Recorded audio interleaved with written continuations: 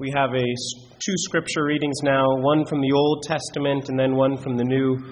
The Old Testament reading is from Psalm 119, verses 97 through 104. Please give careful attention to the reading of God's Word. Oh, how I love your law. It is my meditation all the day. You, through your commandments, make me wiser than my enemies, for they are ever with me. I have more understanding than all my teachers, for your testimonies are my meditation. I understand more than the ancients, because I keep your precepts. I have restrained my feet from every evil way, that I may keep your word. I have not departed from your judgments, for you yourself have taught me. How sweet are your words to my taste, sweeter than honey to my mouth. Through your precepts I get understanding, therefore I hate every false way. And then 2 Timothy chapter 3, verses 14 through 17.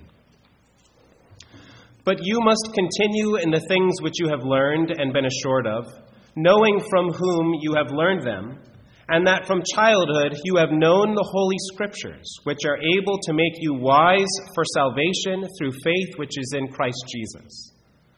All Scripture is given by inspiration of God and is profitable for doctrine, for reproof, for correction, for instruction in righteousness, that the man of God may be complete, thoroughly equipped for every good work. Amen.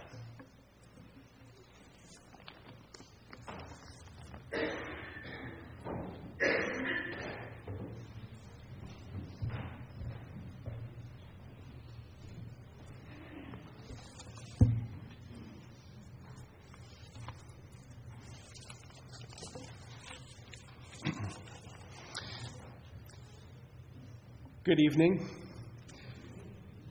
May God be pleased to open our eyes that we may behold wondrous things out of His holy law this evening.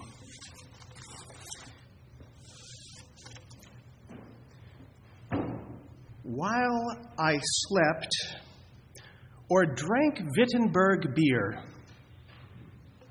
the word so greatly weakened the papacy that never a prince or emperor inflicted such damage upon it. I did nothing. The word did it all.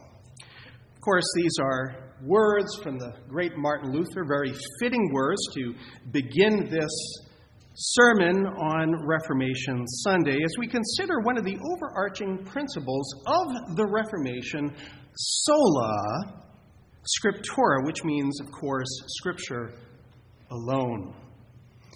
Of course, the Church of Luther's day had said, no, it's Scripture plus tradition that form the rule of the Church. Now, Protestants do not reject all church tradition. We could, for example, speak of the Presbyterian tradition. We could speak of the early church tradition. We do not reject all of tradition. There are things of value. There are things which are helpful. But understand that the Church of Luther's day, and this extends sadly to the present day in some quarters, that tradition was a separate oral tradition extending back to the apostles, which is in addition to the Scripture and is of equal value and authority to the Scripture. So enter the Reformation. As you know, when Luther begins to study this issue carefully and intensely, Luther, of course, being one initially predisposed to accept such tradition, he discovers something very staggering which would challenge that understanding and alter it forever. That this tradition, much of this tradition, had actually contradicted the holy word of God on numerous points. And it's no wonder that the reformers saw Jesus' words to the Pharisees as fitting in their day. Matthew 15, verse 6, you nullify the word of God for the sake of your own tradition. Johann Meyer von Echt. That's one of Luther's fiercest opponents. He insisted vehemently in this, despite Luther's criticisms, that this tradition of the church and its councils, they couldn't be questioned by a single individual such as Luther. So Eck demands that Luther respond to this challenge clearly and unambiguously. Would he recant or not?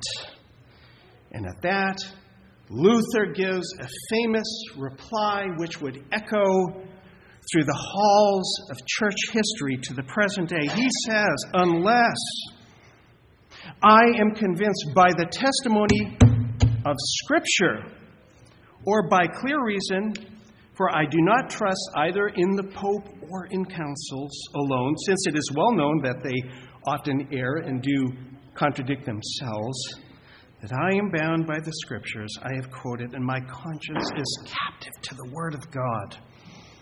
I cannot, I will not retract anything, since it is neither safe nor right to do so. It is against conscience. I cannot do otherwise. Here I stand. May God help me. Amen. A conscience captive to the Word of God. What beautiful words, and those aptly summarize one of the battle cries of the Reformation, sola scriptura. And it's a principle which undergirds our text of Scripture, both our Old Covenant and our New Covenant text. Today, Psalm 119, that Hebrew acrostic says, the Bible is God's Word from A to Z, following the Hebrew alphabet. But 2 Timothy 3, and how are we to act on this principle, practically speaking? What is the practical, if we could boil this down to an imperative, to a command, what can we summarize as the answer? And that answer can be summed up in one word. What are you to do today?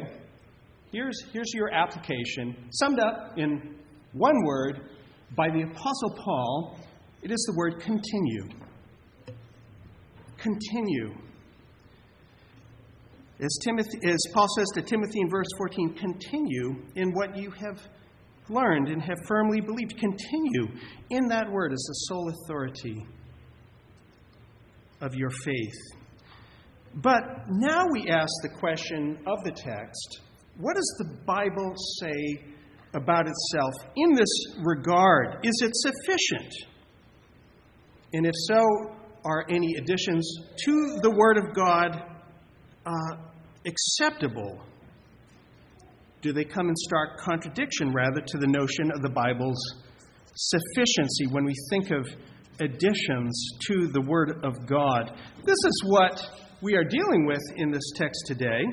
If you're to continue, that's your command, that's your imperative. Or if you're to continue in the Word of God as your ultimate authority, then the question is why. This is a why sermon. It is a sermon to motivate you. The Apostle Paul pastorally is motivating you with reasons as to why you're to continue.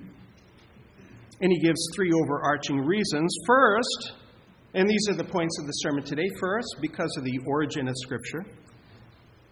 Secondly, because of the usefulness of Scripture. And third, because of the sufficiency of Scripture. Those are the 3 points, and let us look at these 3 reasons now. So first, and this, of course, is what is perhaps the clearest, the most well-known teaching in the whole Bible on the subject. Paul speaks to the origin of Scripture, and this being really the basis for the second and third point that I'm about to give, that when you understand where this Bible came from, what what is the source of these words, then you'll be encouraged to continue. And the origin of Scripture is stated unambiguously in verse 16 that all Scripture is breathed out by God. So immediately we're unpacking this crucial doctrine of inspiration of the Holy Scriptures. So what do we mean by inspiration? And it's very possible to be misled at this point, because when we think of inspiration, we think of Shakespeare, who was a great writer, who is inspired as if from this external impulse he wrote great works. Or we think of a great writer, of a composer of music who is inspired. Or we think of a motivational speaker who inspires, who fills us with a energy to do something with our lives. But you see, the biblical doctrine of inspiration is far beyond this.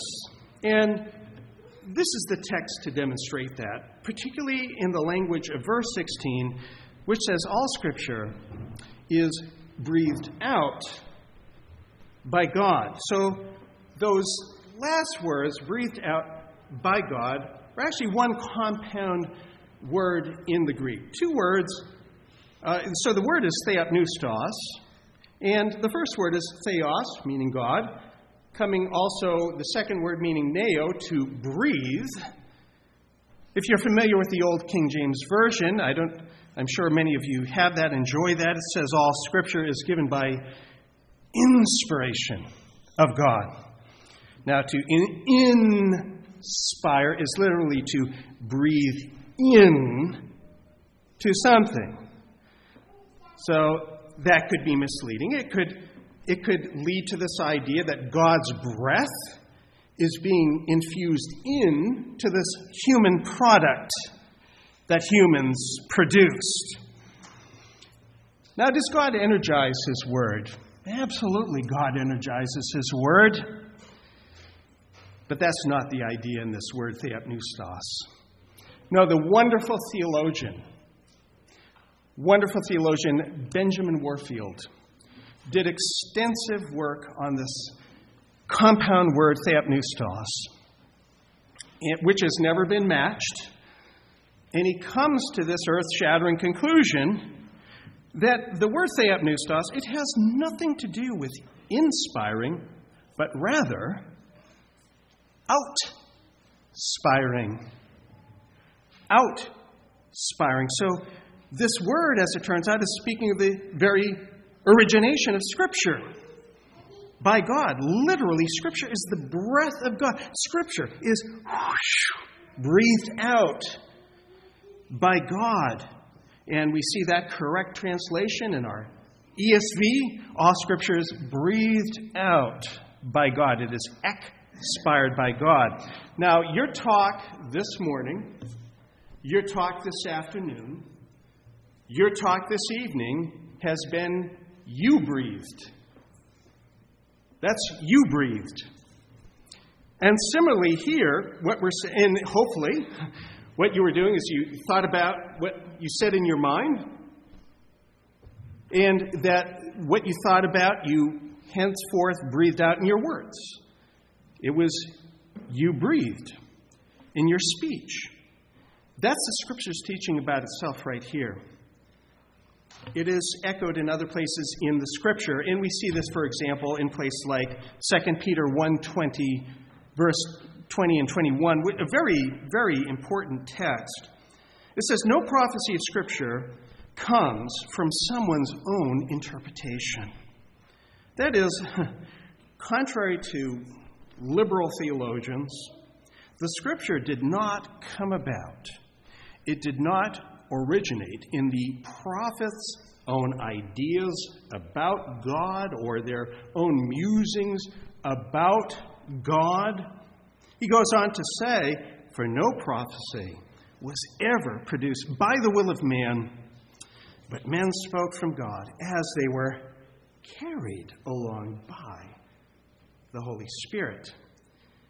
And that truth is reflected in such places as 2 Samuel 23, verse 2. I read to you there where King David says, He says, the Spirit of the Lord, He spoke through me. His word was on my tongue. David is saying the Holy Spirit, He's the primary author. I'm but the secondary author through whom the Spirit spoke. Peter says men spoke from God as they were carried along by the Holy Spirit.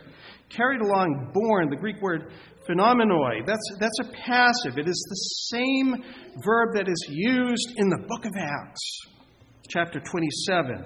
Do you remember that text that says, when this northeast wind comes howling out of the heavens and takes hold of the ship, whoosh, that Paul is traveling in. And his ship is carried along. It is driven along, whoosh, along by the wind. That's the very same verb used to describe how the Holy Spirit carries along the writers of Scripture. Now, this does not, as has often been said, this does not mean they're merely, human typewriters taking dictation from the Holy Spirit. No, clearly God uses their personalities, their writing styles, what have you, their personalities, yet so carries them along so that what they recorded was His word and entirely without error. This is the Scripture's teaching about itself. As Peter says here simply, men spoke from God. So right here in 2 Timothy 3:16, you read, Paul says, all Scripture is God-breathed. Now, the Greek word for Scripture there is, of course, the word graphe. But what are these sacred writings? So when we talk about the Scripture, all Scripture is God-breathed, Paul writing at this time, it's an open canon period. The New Testament has not been completed. Do we conclude that he's only referring to the Old Testament? Well, of course not. Of course not. We want to note here that the early church already regarded the Gospels and these early epistles as New Testament Scripture. One place where you see this clearly and unambiguously is 1 Timothy 5:18. So Paul there, he uses this same word for Scripture, which is the word graphe, and he uses that word graphe to apply to quotations of both the Old Testament and the New Testament Scripture. So he says there, I'll read it to you, for the Scripture says, you shall not muzzle an ox when it treads out the grain. So that's from Deuteronomy 25, verse 4 in the Old Testament. But then he goes on to say, hey, the laborer deserves his wages, which is a quote from the Gospel of Luke, chapter 10, verse 7. And then he refers to these as graphe, Scripture. That's the point. He refers to both of them as Scriptures, even at this early stage. So in the same way, the Apostle Peter refers to Paul's writings as Scripture, as graphe. He says in 2 Peter 3:16, he says, there are some things in Paul's letters that are hard to understand, which the ignorant and the unstable wrest to their own destruction, as they do the other Scriptures. The other Scriptures besides Paul. Peter undeniably saw Paul's writings to be Scripture, even at this early stage. Now, these undeniable truths, nevertheless, brought the Reformers into conflict with the church of their day regarding this canon of the Scripture. When we talk, by the way, about the canon of the Scripture, that word means rod, referring to a measure. It's referring in biblical parlance to that list of books that is considered Holy Writ. And there was stark opposition between the Reformers and the church of his day on the canon. You see, Rome's view was that, well, the church made the Scriptures. The church made the Scriptures. And that is to say It wasn't until these church councils declared these books to be worthy of Holy Scripture that they became Holy Scripture. And thus it is the church that gives the Scripture its authority. Stark opposition from the Reformers here. The Reformation said, no, the church didn't create the Scriptures. It's the opposite. The Scriptures created the church. The Scripture, in other words, does not derive its authority from the church. But according to 2 Timothy 3:16, again, we come to this verse, our sermon text, the Scripture has intrinsic, self-attesting authority. The moment God breathes it, it is Scripture. It is worthy of the canon. I mean, isn't that a clear implication of this text? I think it is. So the early councils that deliberated on matters of canon and what have you, understand this. This is very important. They were not making the books of the Bible canonical. No, rather, they were simply declaring which books were canonical against false contenders. False contenders that made those councils necessary. And that is important for us to understand. What is the criterion for canonicity? What's the benchmark for canonicity? It's in 2 Timothy 3:16. You know what it is? Inspiration. Divine inspiration as revealed through the writings of the authenticated spokesmen of God, the apostles and the prophets. That is the measure of canonicity.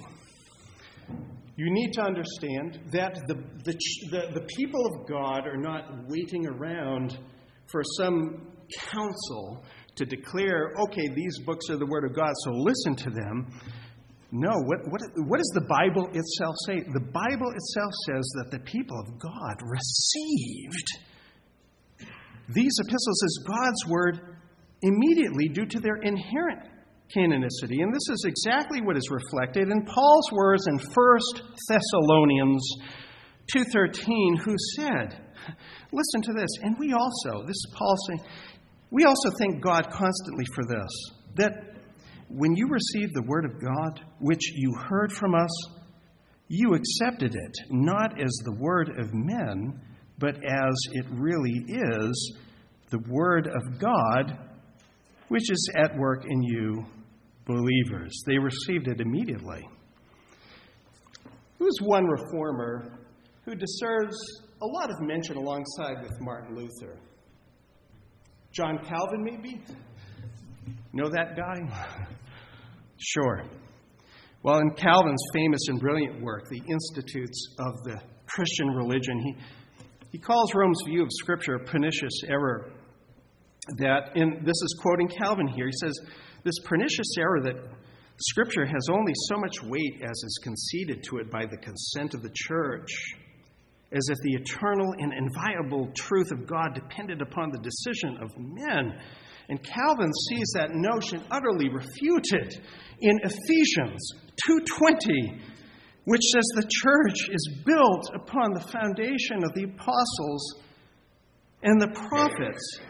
And Calvin says, again, quoting John Calvin here, he says, if the teaching of the prophets and the apostles is the foundation, then he reasons this must have had authority before the church began to exist. Calvin, along with Paul, said that the Word carries its own self-attesting authority as the outbreathing of God. Paul again says all Scripture is breathed out by God. It is unfailing in what it says. It is without error in what it says. And thus it is to be the final authority in matters of faith and life. Again, the tradition of the church, to the extent that it reflects the Scripture and is helpful, that is fine. If it helps us to better understand the Bible's meaning, that is good. If it is there to preserve and propagate the Bible's teachings, it's great there too. But church tradition does not have magisterial authority, as if, this is what the Bible says, believe it or else. That's not church authority. It's not magisterial. Church authority is not magisterial authority, it is ministerial authority, and that is all the difference in the world. Tradition, while being a tool, is not the ultimate and infallible guide to life, but it is rather subordinate to Scripture. Could we say it's but a handmaiden to biblical witness? And in that sense, it is helpful. Can I ask you, can tradition be amended? Sure it can. Westminster Confession, which is our standard, our subordinate standard, it's been amended. Our tertiary standards, Book of Church Order, that might be amended next year. These things can be amended and have been and will be, perhaps. Can the Bible be amended? Absolutely not. Unthinkable. Tradition, any subordinate standard, is subject to the authority of God's Word as the final authority, the final Supreme Court of appeal. Everything must be weighed by the Holy Scripture in our faith and our practice. That's what the Reformers came to, and they found that tradition was sorely lacking. At one point in the Reformation, Luther, he finds himself replying to Henry VIII, whom he called King Heinz. And he says, "For me, it is enough that King Heinz cannot quote a single scripture. I place against the sayings of all fathers and every artifice and every word of angels, men and devils, the Scripture and the gospel. Here I stand, here I bid defiance, here I strut about and say, God's word for me is above everything. I will not give a hair, though 1,000 Augustines, 1,000 Heinz churches were all against me, and I am certain that the true church with me holds fast to the word of God." And so this text would bid you as well. This evening is Paul's all Scripture. It's God-breathed.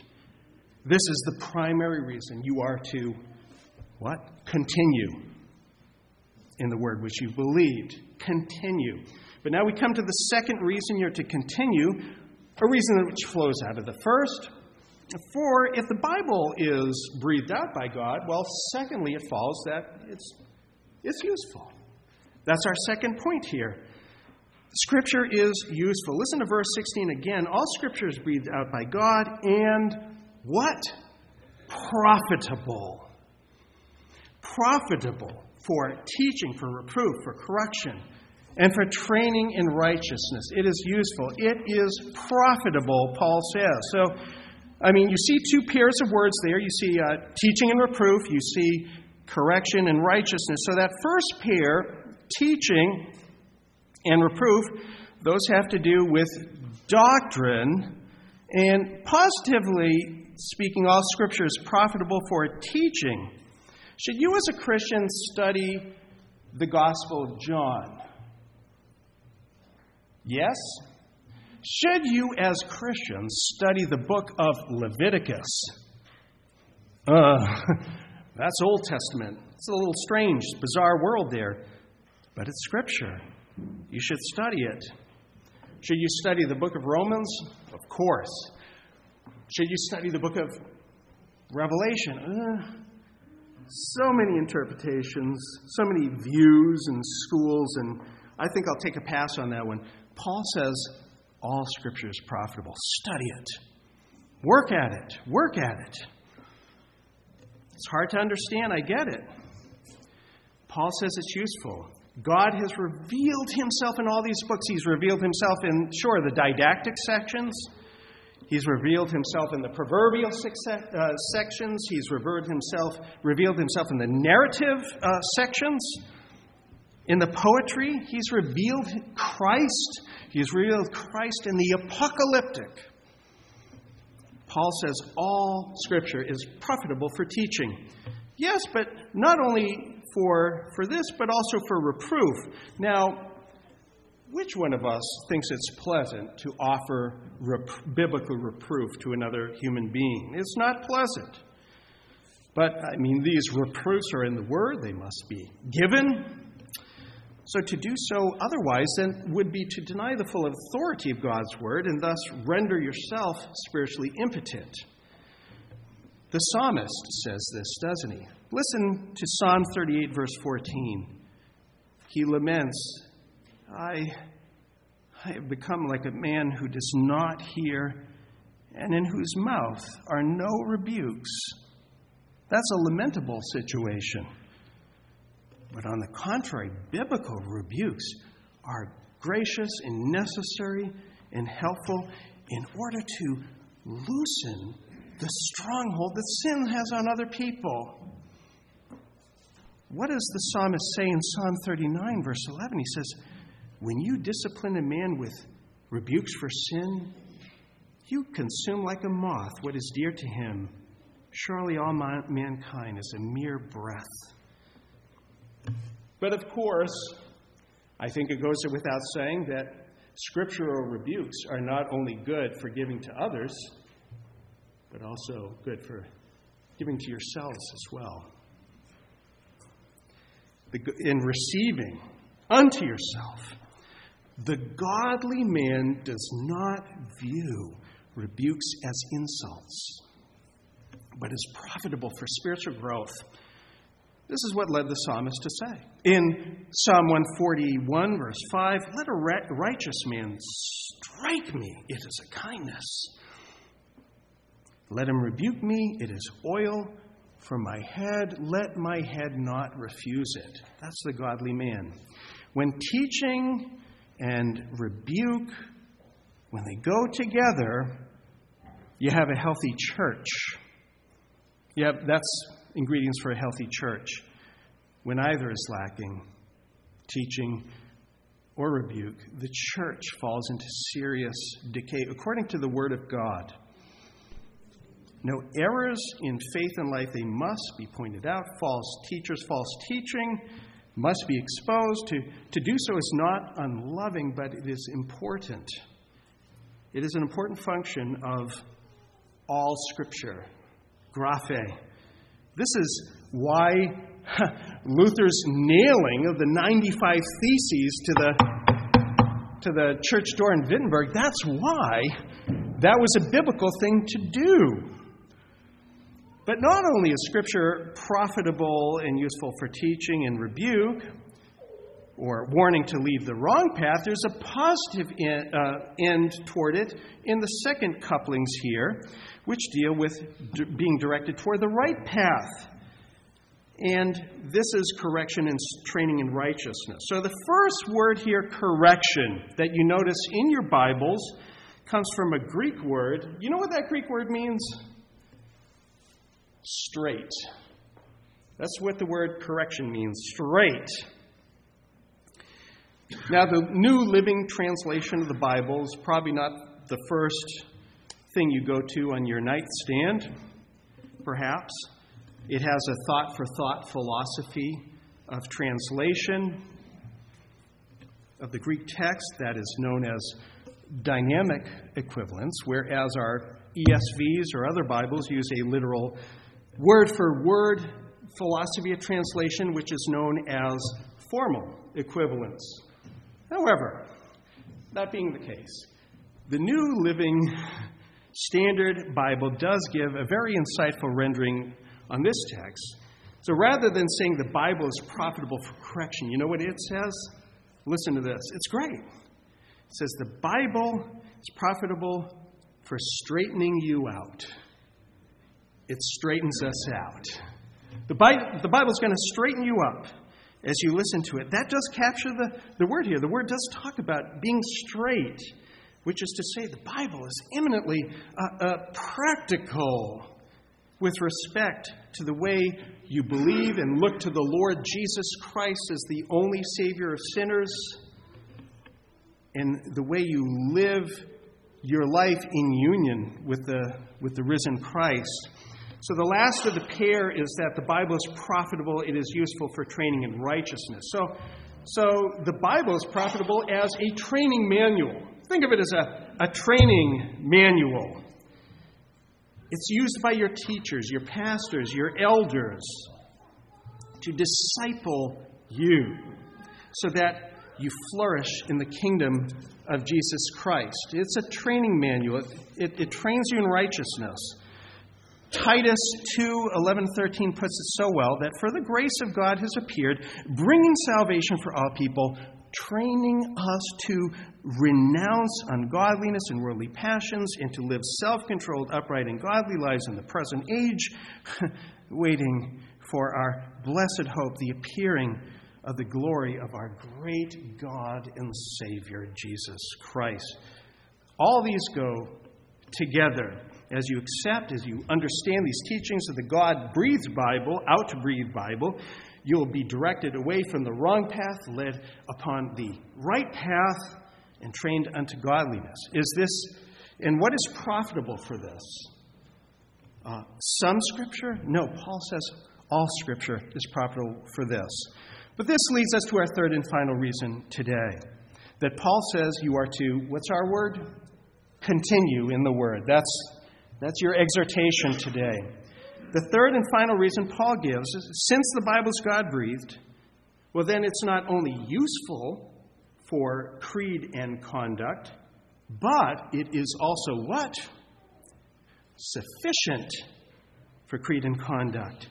Verse 17 says, but I read it with verse 16 again for context, that all Scripture is breathed out by God and is profitable for teaching, for reproof, for correction, for training in righteousness, that the man of God may be complete, equipped for every good work. All Scripture equips the man of God for some good work? No. For every good work. For every good work. Makes him complete for most good works? No. For every good work. The Bible is sufficient to make you complete. Only Scripture is needed, along with the Holy Spirit in His enablement. Now, Paul says here, the Scriptures equip a man for every good work.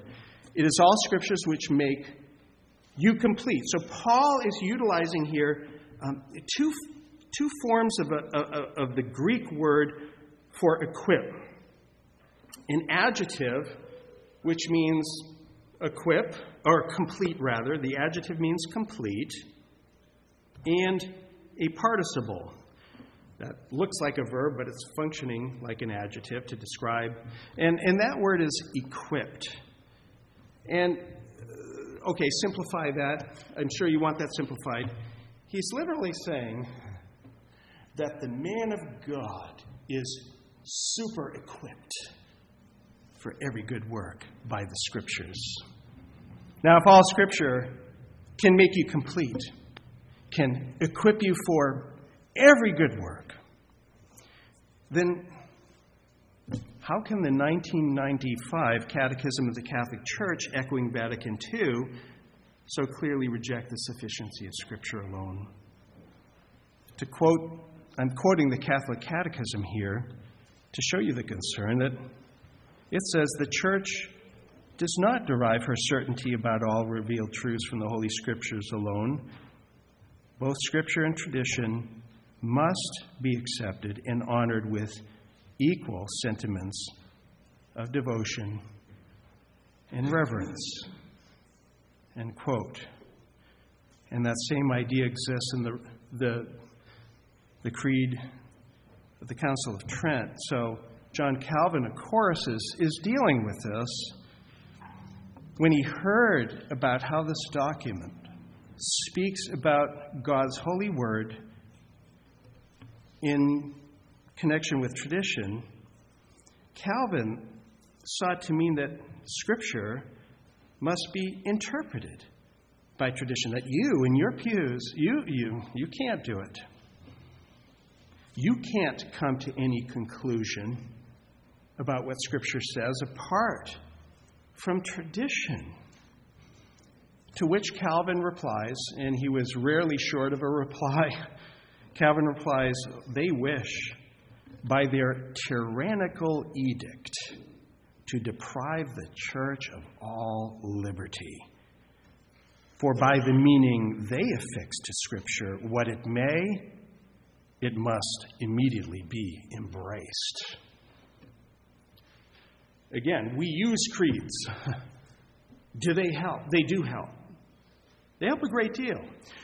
We read Christian books from godly men. Do they help? Immensely. They help. Great deal. I would add, to the extent that they reflect Holy Scripture, they help. To the extent that they coach you as an individual to better understand Scripture, they help. We in the Reformed Church do not embrace nuda scriptura. We do not embrace nuda scriptura, like the radical Anabaptists who historically rejected all creeds. But rather, against nuda scriptura, we accept sola scriptura, which allows for creeds and confessions as subordinate to the Word of God and answerable to the Word of God. They're helpful as roadmaps to get the lay of the land, but they're answerable to the final authority of God's Word. Put simply, when it's simple, it's the Word that determines the creeds, not the creeds which determines the Bible and its meaning. And this is why Tyndale, wonderful Tyndale, he wanted the plowboy to know the Bible better than the Catholic priests. This is why Luther translates the Bible into the German tongue of his people. And according to that Calvin biographer, probably best biography is by T.H.L. Parker, if you're interested in a biography of Calvin. According to Parker, it's the sufficiency of Scripture as the unique and the only Word of God that was such a controlling principle in the ministry of John Calvin during the Reformation. So Parker says, and I'm quoting Parker here, he says, on Sunday, Calvin always took the New Testament, except for a few Psalms on Sunday afternoon. During the week, it was always the Old Testament. He took 5 years to complete the book of Acts. He preached 46 sermons on Thessalonians, 186 on Corinthians, 86 on the pastorals, 43 on Galatians, 48 on Ephesians. He spent 5 years on his Harmony of the Gospels. That was just his Sunday work. During the weekdays in those 5 years, he preached 159 sermons on Job, 200 on Deuteronomy, 353 on Isaiah, and 123 on Genesis. And why did he do that? Because of his understanding that the Bible is God-breathed. That was the conviction. Unlike the writings of the fathers of the church, perhaps helpful at points, respectable at points, the Bible has this big difference in that the source, the origination of the Bible is God Himself. It's the breath of God. Its words are His very breath. That's why Calvin saw all of the Scripture, all to be the Word of God. It was that which was to be mined expositorily in this feverish activity of his preaching ministry and humbly following in his footsteps. That's why Pastor Dorman here in this church is seeking to do the same, to preach to you the unadulterated Word of Jesus Christ in the Old and New Testaments, as is Brother Pastor Renahan as well. So we return to the beginning. If God's Word is if God's Word is the very breath of God, there can be no tradition that can claim equal footing. how much less a tradition that contradicts it? You know, Calvin said, hey, I'll grant the Pope for a second, for the sake of the argument. But even if that Pope contradicts prior Scripture, then he's found to be false. Well, likewise here, if there's any tradition which contradicts the Scripture, what does Paul say in Galatians? I mean, are we just being cranky as Reformation people here? Kind of just getting angry and worked up? Well, listen to the words of the Apostle Paul in Galatians 1. That even if an apostle or angel from heaven comes to you and preaches a different gospel than the one that has been preached to you, let him be accursed, eternally condemned. But that being true, of course, there is a positive way to state this matter in a way that is uplifting. And it is simply to say this, that Scripture is life. Long before the Reformers were in diapers, there was a fellow named Moses who said to the people of God in Deuteronomy 32, take to heart all the words by which I am warning you today, that you may command them to your children, that they may be careful to do all the words of this law, for it is no empty word for you, but your very life. But also, it was later one far greater than Moses who came, who was tempted in the wilderness by Satan 40 days, our Lord Jesus. And there you read that it was his vast, profound knowledge of Holy Scripture, his commitment to the Word of God, by which he was equipped to counter the attacks of the temptation of the evil one, of Satan, by quoting from the very book of Deuteronomy that I just mentioned from Moses a second ago. No quotations from church tradition were needed in the mouth of Jesus to do that. And in Israel, there was a lot of that going around during that time. But no, the Scripture was sufficient for your Lord, Son of God, Jesus Christ, incarnate, to resist the very wiles of the devil. Moses said the Scripture is your life.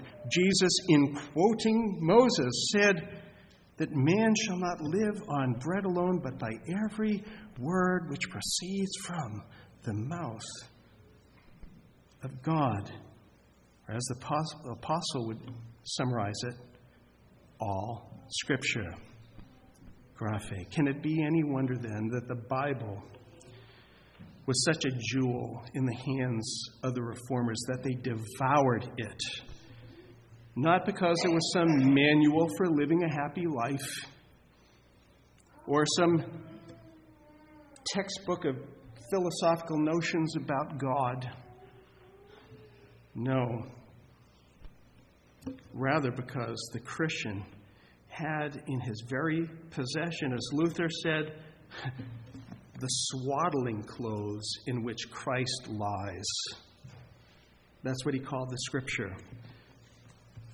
Brothers and sisters, if the inspiration of the Scriptures, its origination, if its usefulness, if its sufficiency, those 3 points, if that's what the Reformers relied upon and leaned upon, if that's what Moses declared, if that's what Christ, the Lord Jesus, depended upon during his hour of need in the wilderness, then should this sufficiency and authority and helpfulness be anything less to you? But take heart that because of all this, you can continue continue in the Word, joining in the church as you cry, Sola Scriptura. Let us pray. O most gracious Heavenly Father, how we are thankful, so thankful for your word, that you did not leave us as orphans. You breathed out your special revelation. It was committed to writing. You preserved it. You made sure it was preserved. You made sure it was propagated, that we possess it today. It has been translated into a tongue that we can understand. You have assured us of its origination from you and its usefulness and its sufficiency for every good work. And we thank you and we pray, oh Lord, how we are deficient unless we continue. How we are deficient unless we look to Christ as the only Savior of sinners, that in union with Him we receive the Holy Spirit of the living God, who then dwells in us and illuminates the meaning of Scripture and helps us to live it out. Oh, Father, we do pray, by word, by Spirit, help us continue in this holy word, and we thank you for it. In Christ's holy name, amen. Well, let us now sing.